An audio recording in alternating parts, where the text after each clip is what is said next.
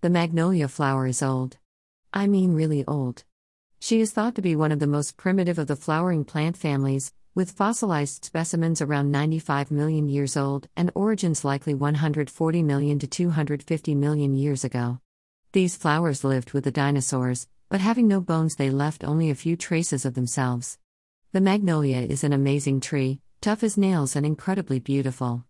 They appeared on Earth before bees, and are pollinized primarily by beetles instead, so they had to be rugged to avoid damage by the gnawing mandibles of the beetles.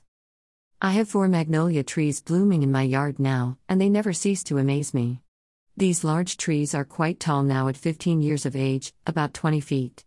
The glossy bright green leaves are thick and tough, and remarkably tropical looking for a tree that lives through the cold winters here and then develops huge flowers in May. When a flower bud first appears, it has a casing that is covered in a soft light brown fur, and it literally feels like the fur of an animal. Then that drops off and the large bud of the flower swells, looking like a very ripe pointy ice cream cone. The next day the flowers open to a large, outstretched hand-sized flower, and the petals are so different from most flowers, feeling like the softest leather I have ever felt, at once strong and silky. Best of all are the middle parts of her flower, her sex organs. Is there anything more erotic? I don't like to use the scientific names of flower parts because to me they are confusing and completely distract from my experience of the flower. What I see is this glorious profusion of curly feeler tentacles swelling with incredible life force out of a chorus of supporting fingers.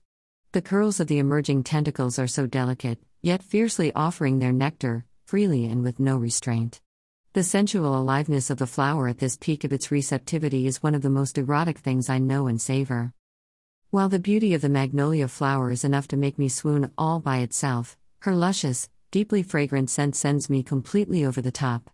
It is delicately rose-sweet, yet with an overtone of citrus, and for me is the quintessential scent of late spring romance. I want to crawl into her flower and curl up and stay there, wrapped in her strong soft petals with her scent intimately washing over me, stroking my naked skin as I fall deep into her memory of millennia of lifetimes of spring's unfurling. That botanists call magnolias a primitive flower implies they are simple, but this understanding of flower evolution in linear terms misses her true story. These ancient flowers are the powerhouses who figured out how to flower first, the grandmothers, the strong ones who have survived the longest with the most vitality and the greatest beauty. They are an amazing combination of fierceness and simplicity and beauty, a grandmother warrior.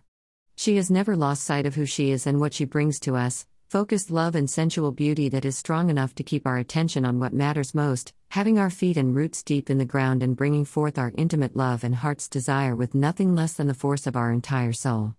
I like to think Magnolia has always stood strong and proud as she does now, commanding her own space. And that is a warrior to me. She doesn't try to be like those newcomer flowers.